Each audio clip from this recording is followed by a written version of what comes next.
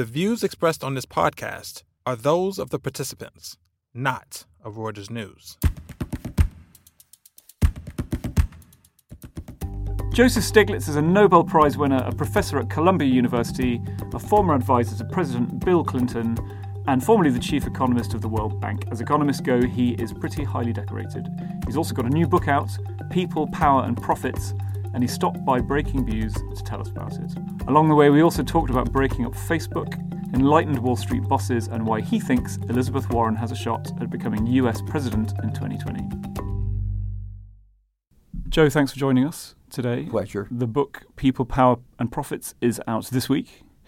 Now, this book it's a manifesto, isn't it? It's a very specific guide to what's wrong with America's economy and how to fix it. But this isn't the first time that you have put forward your manifesto on how to fix the American economy. And in 2015, you published a book called Rewriting the Rules on the American Economy. What is different this time? What I've tried to do is bring together several strands of my work. In 2012, I wrote a book called The Price of Inequality, where I focused on the growing inequality in America, the underlying causes of that, and what we should be doing about it. As you mentioned, in 2015, I wrote this book, Rewriting the Rules of the American Economy, where I tried to explain how we had gone off course beginning roughly around 1980 with the Reagan so-called revolution, the result of which was not higher economic growth, but actually slower economic growth, but more inequality. What I wanted to do in this book was to bring all those themes together in a context of where we are in 2019, where many of the trends I had talked about, say, in 2012, have continued and gotten much worse. The consequences of the Great Recession of 2008 took a decade to come over, and now we're experiencing sugar high. Is this going to be a sustainable period of growth, or is there really, have we missed the boat? Right, because there are some scary numbers in this book about things like the falling share of Labour's falling share of GDP, which I think has gone from 75% down to 60%. The almost zero growth in real incomes for many parts of American society, and yet we're told that on a number of levels the American economy is doing quite well. Certainly GDP, which I know is something that you have criticised at length in the past, seems to be quite good. How do we square those two messages? One saying these problems that you have been talking about for decades have got worse, and the other saying it's never been a better time to be an American. Of course, politicians are always going to feature the numbers that suit their interests the best. My own work in the measurement of economic performance, I always emphasize that you need a dashboard. There's no single number that can capture everything. And right now, one number in that dashboard looks good, and that's the unemployment rate. But the other numbers don't look so good. And when you look at the whole array of where we are, you have to be worried. Let me just give you a few of the numbers. At the bottom, the real wages are the same, roughly, as they were 60 years ago. And can you imagine people going for 60 years without a pay raise? And meanwhile, you have public officials saying we're the best ever. It makes you feel, we sometimes call, fear of missing out. Somehow, a lot of people are missing out. It may be the best day ever, but not if you're at the bottom. Look at one group where you see a lot of anger, males. Yeah. The median income of a full-time male worker, median means half above, half below, and the full-time guys are the lucky ones, is the same as it was more than 40 years ago. So you go 2 generations of no increases in standards of living. That's going to get you angry. Now, a lot of the ideas that you propose for fixing it. And actually, a lot of the causes of the problem, as you diagnose it, which are things like faulty markets and rent-seeking behaviour that drives greater inequality, they're almost mainstream now. I mean, certainly on the left side of the political spectrum, they're pretty mainstream, which in a sense is great, right? Because it means that people have now accepted broadly that the things you've been talking about for a long time actually are an issue. But at the same time, now that this is mainstream, shouldn't we be seeing more concrete change, even with, Republican, uber capitalist in charge of the country? Are you seeing traction in some of these ideas? I think definitely we're seeing traction in these ideas. Across the spectrum, there's a recognition of the magnitude of the inequality and the dangers that inequality represents to our society, to our democracy. When I say across the spectrum, I don't mean everybody. And the real problem is that in the Trump administration and the extreme right, there is not a recognition or at most a lip service. And you see that so forcefully in that 2007 tax bill, which, when it's fully implemented, will raise the taxes on a majority of people in the second, third, and fourth quintile. In other words, on a majority of people in the broad middle class. That's not the way you deal with inequality. You took away health insurance from more than 13 million Americans when life expectancy is going down. This is not the way to increase security. So clearly on the Trump side of the Republican Party, there's not a recognition that we really do have a problem. Right, and it's worth walking through some of the things that you're not advocating here, because on a very cosmetic level, it sounds like some of the things that you complain about are also the things that President Trump complains about: rigged markets, unfair trade deals. He talks about leveling the playing field, which he perceives to have been unleveled somehow against America. Now, you're absolutely not coming from the same place on these issues, right? Trump was extremely sensitive in identifying the angst, the discontent among large swaths of America, the people who were part of the deindustrialization, who had a sense of despair about where our society is going, where the promises that financialization and globalization were going to raise standards of living for everybody, those promises hadn't been fulfilled. And so he was sensitive to their complaints. But what he has proposed is actually making their plight worse.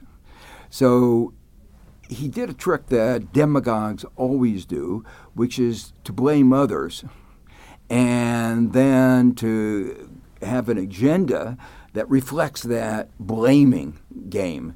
So he blamed immigrants. Immigrants aren't the source of our problem.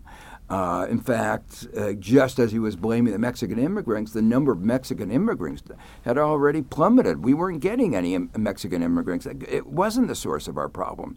And he blamed unfair trade deals. Well, in some ways the trade deals were unfair, but it wasn't because of what foreigners had done to us. When I talk to trade ministers in other countries, they laugh and they say, we wish we could have been listened to, but in fact, the terms of our trade deals were set by the United States, by our U.S. trade representatives, like our trade minister, but they were set to reflect the interest of our big corporations.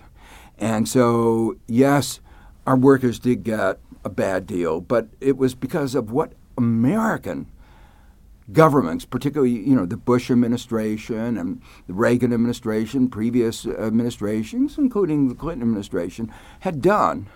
The trade deals they had formulated representing the interest of our corporation. Right. So these deals did put America first, but they specifically put American companies first and not Exactly. Americans. It was American companies first.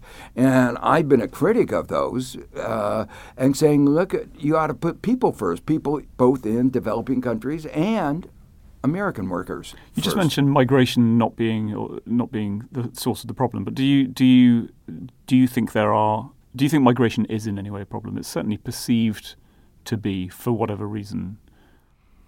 For America, there's a certain irony about picking on this issue of migration because we are a country of migrants. And, if you look at what is the strength of America, it always has been immigration. And historically, we've done a good job of integrating the migrants. And it will be important for us to continue to do that job of integration. Some other countries have not done a very good job of integrating their migrants. And if you don't do that, obviously you have a problem. Right. But if you do a good job of integration, it actually enhances the strength of the country. You bring new blood, new ideas, people who really have a hunger to get ahead. And, if you look at what is the strength of America in terms of narrowly where we've been doing really well in the last 25 years, like Silicon Valley, the fraction of those firms in Silicon Valley that have been founded by immigrants or at most first-generation Americans is actually very, very large. So even in that area of being on the frontier, we've benefited. Here in New York, all of us realize we couldn't, as a city, function without immigrants. We need them. Right. So, to me, that characterization that Trump has is so ugly. The idea that so America is hateful. full. What? The idea that America is full. Oh, it's absurd. Our farmers are saying, where are we going to get people to pick our vegetables and our fruits? Who are we going to get to work in our restaurants? We need these immigrants, and they go all the way from those kinds of jobs to programming. Right. Programming brings us back to Silicon Valley. I mean, as you said, Silicon Valley is full of great companies founded in many cases by migrants, but it's also part of the problem in your worldview. You talk in the book about Facebook, the idea of breaking up companies like Facebook, which have merged in some cases with other companies in a way that is not necessarily good for consumers. And I know Elizabeth Warren, who is senator from Massachusetts, who's one of the Democratic presidential candidates, has also talked about breaking up tech companies. So how is it possible that these companies that are founded on all the things that kind of do make America great, in your view, things like research, innovation, migration, good ideas, increased productivity, how did they become part of the problem? Well, this comes back to the title of my book, which is People, Power, and Profits. The problem has always been corporations make money by agglomerating power, market power. It's been a problem going back to the founding text of economics, Adam Smith, where he warned about the dangers of businessmen getting together to conspire against the interest by raising prices and depressing wages. And, so this is a 200-some year story. 100 and some years ago, we had problems of Standard Oil and a whole slew of monopolies. We broke them up. And then about 50, 60 years ago, we lost the way. There were some ideas propagated, particularly at the University of Chicago, people like Milton Friedman, and they said, don't worry about it, markets are naturally competitive. It was bogus. The irony was it was exactly that moment that economics was developing the tools and the insights to understand why there was such market power. Game theory, my own work on imperfect information, asymmetric information, showed how you could create and maintain market power. And one of the areas of innovation of our corporate sector has been exactly that. Right. Learning how to create, leverage, maintain, extend market power. And concentration has been a feature of the American economy for at least 3 decades, right? Exactly. And you see it in the data so clearly. And Yeah. I try to bring this out in the book to see the magnitude of the increases in concentration. And, of course, the tech giants have been the poster child of this increased concentration. But as I point out in the book, it's pervasive. You go down to things like pet food, your drugstores. Sometimes it's obvious, sometimes it's not. The case of the drugstores, they operate under 4 or 5 different names, but it's one owner. Yeah. And therefore they can coordinate their price to make sure you pay more and get less. But why a concentration and monopolies are a problem everywhere, but it seems to me that America is particularly behind the curve on some of this stuff. If you look at the way Europe thinks about monopolies, Europe isn't quite at the stage of saying that big is automatically bad, but they're a long way along that road, the way that the European Commission thinks about even what you might think of as elective monopolies, companies like Amazon or Google that have got where they are just by being good at what they do, and customers have chosen them rather than been forced to use them. But still Europe is saying we're not happy with the way these companies work.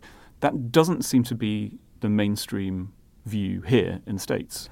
Exactly. So, we were the leader in trying to maintain a competitive market, making the market economy work for Americans through competition. And that was with the Sherman Act, Clayton Act back at the end of the 19th century, beginning of the 20th century. And then, as I said, Milton Friedman, the Chicago School said, don't worry, markets are naturally competitive. Don't interfere with the wonders of the market economy. So we pulled back. But meanwhile, Europe figured it out. And just to give you one example of where we differ between Europe and the United States, in the United States, if you legitimately acquire market power, you can do anything with it. So if a company acquires a monopoly, just buys it, that's a legitimate acquisition of a market power. And we saw what happens in the case of drugs. They can raise the price 1,000%. In Europe, there's a doctrine called abuse of market dominance. And you say, I don't care how you got your market power, legally or illegally, you can't abuse that power. I don't care how you bought a hammer. If you hit somebody over the head with that hammer, we won't allow that. So you see that principle being used against Facebook in Germany. Germany has said, look, Facebook has market dominance, legally or illegally acquired, we don't care, and it's using that to invade individuals' privacy rights. And so they are taking actions to stop that. So you'd break these companies up? And one way to do it is to break them up.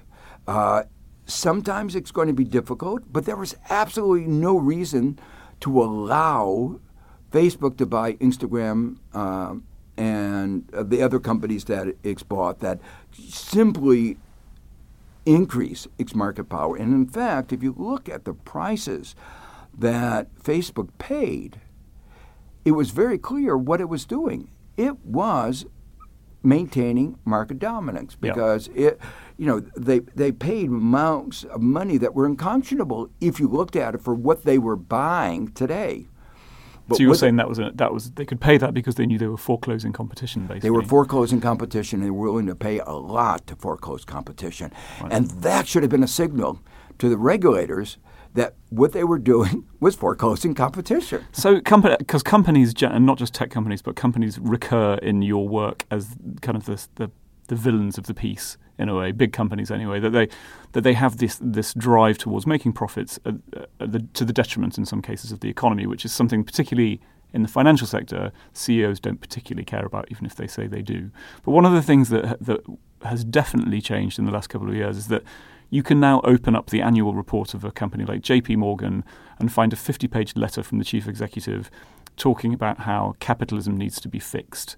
You can hear Larry Fink, who runs BlackRock. I mean, these are people who are paid $30 million talking about how we have a crisis of inequality and it's time to do something about it.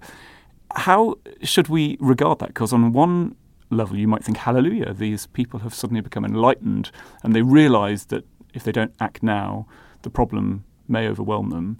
So should we be encouraged by this? And is there any hope for a kind of enlightened capitalism growing organically out of the structure that we already have? Well, obviously, we should celebrate that the CEOs are part of our society and they're listening. That there is a problem and they recognize it, not only in terms of the inequality, but in terms of the way the environment is treated. Larry Fink, the head of BlackRock, often emphasizes the short-termism of the market economy. And you can't build a sustainable, long-run economy based on quarterly returns, and he's emphasized that. On the other hand, one also has to understand that corporations have gotten very good in public relations. What is called in the environmental area greenwashing.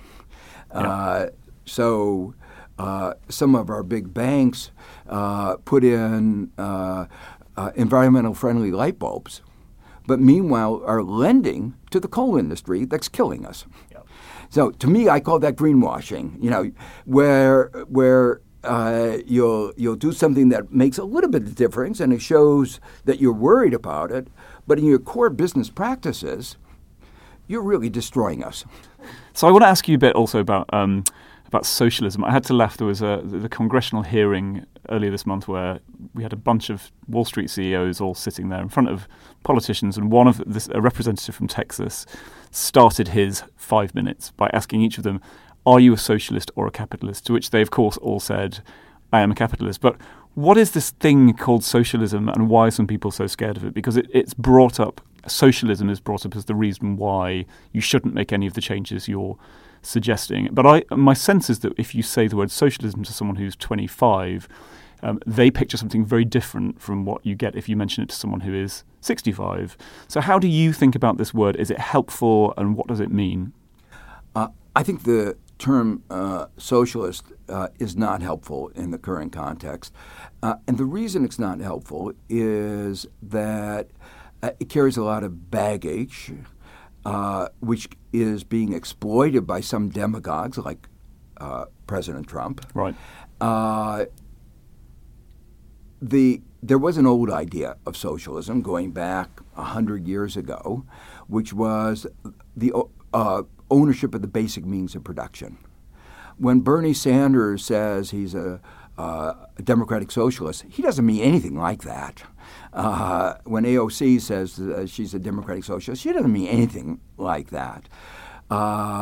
So the kind of way that Trump is trying to say that Maduro and these these democratic socialists are the same, really is another demonstration that of Trump's ignorance. What does Bernie mean, and what does Alexandria Ocasio-Cortez mean when they use the word? What are they basically trying to tell us? What they're trying to say is socialist is the way the word is being used in Europe, social democratic, socialist, and that is that society and the economy ought to be able to be designed to serve society, right. and to serve all of us.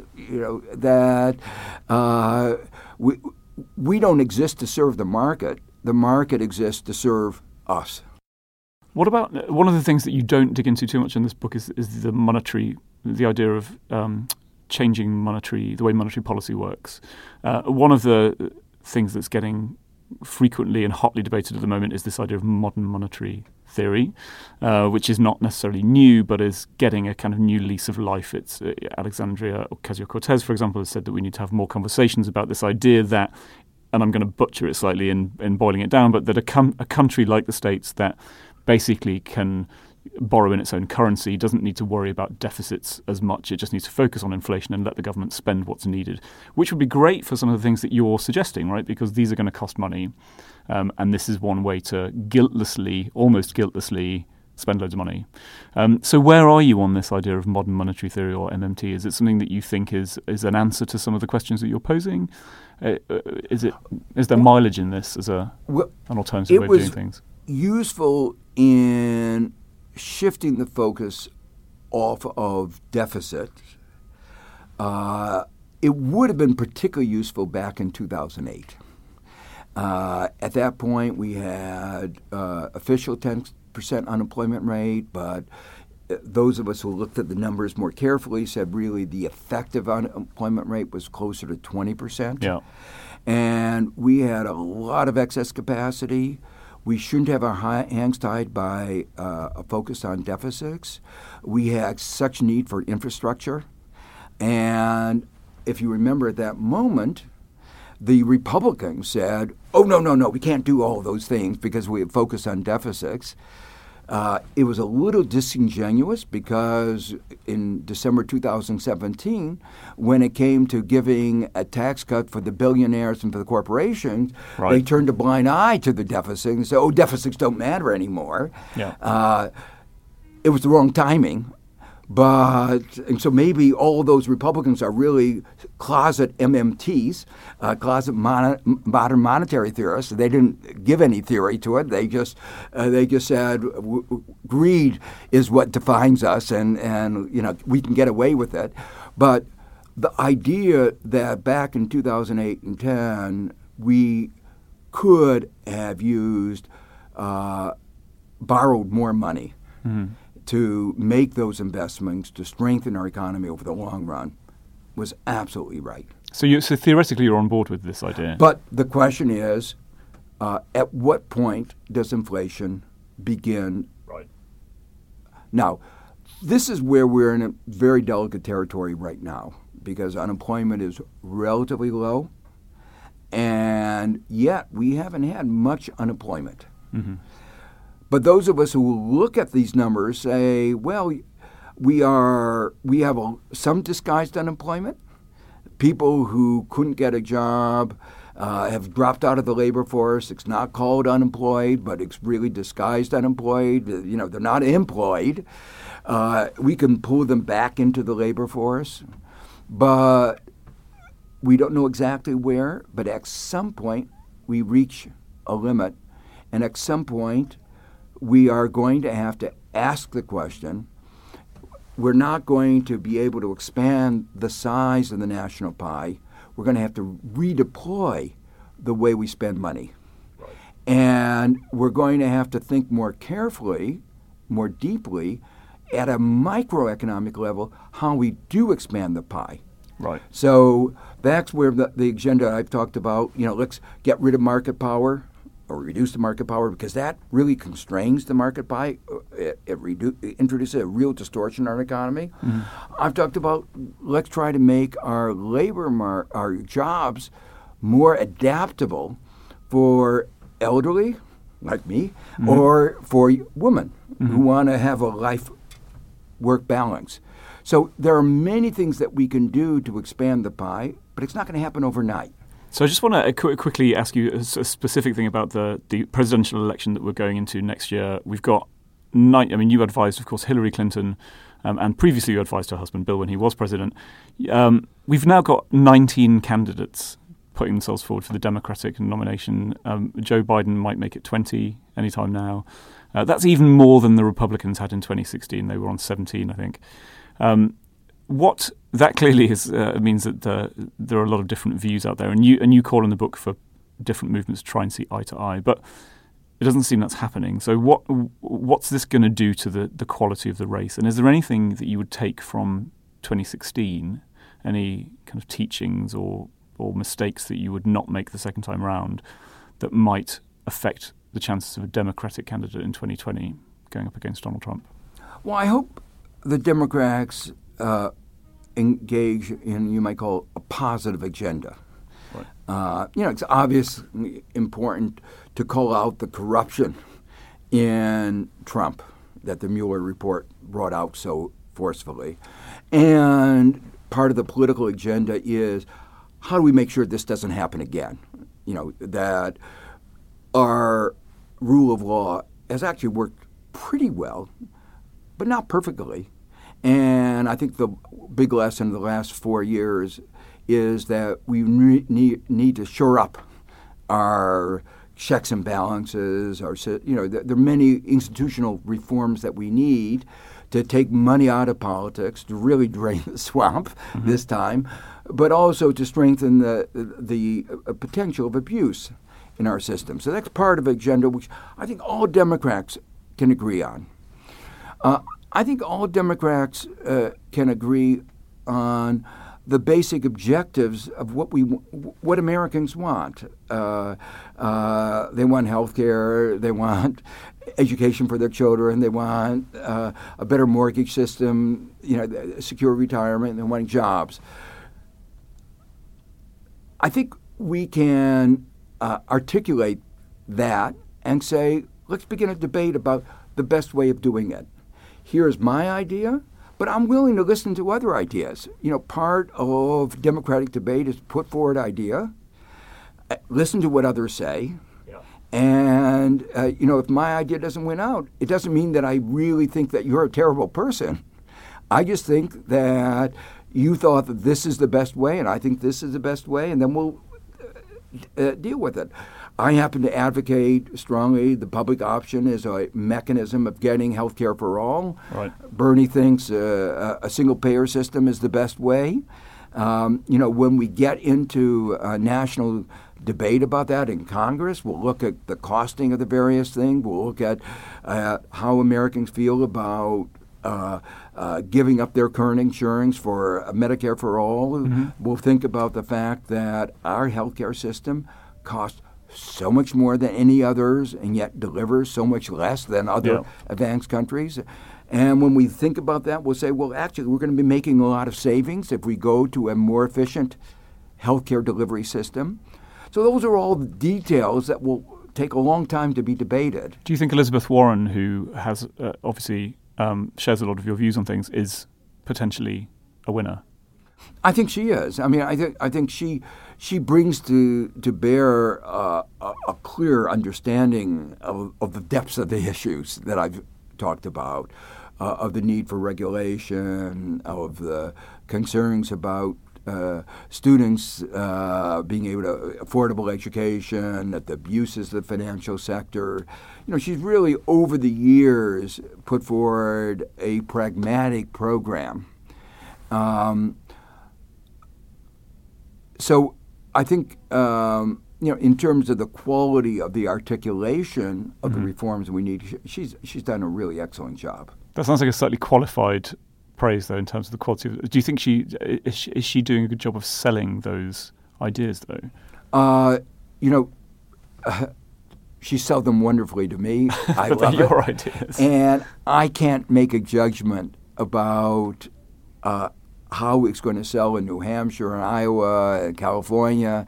That's where the primaries come in, and I wouldn't want to second guess how other voters are going to respond. I mean, you've got a manifesto here. Have you thought about running yourself? I think economists talk about comparative advantage and what each of us, our skill. My skill is writing books and doing economic analysis. And what I've tried to do here is put, as you call it, a manifesto, an analysis of where we went wrong and how to fix it. And I hope what I have done here is provided an intellectual framework that all the candidates can grab on, and they can pick out various ideas here of policies that they feel comfortable with and begin a national conversation about these. Well, as we get into 2020, there's going to be a lot to have a conversation about. Thanks very much for joining us, Joe. Thank you. Thanks for joining us for The Exchange, and thanks also to Freddie Joyner, Andrew D'Antonio and Amanda Gomez. If you like what you hear, please share it and find more episodes of The Exchange wherever fine podcasts are heard. Join us next time, and meanwhile you can also find our financial stylings at www.breakingviews.com.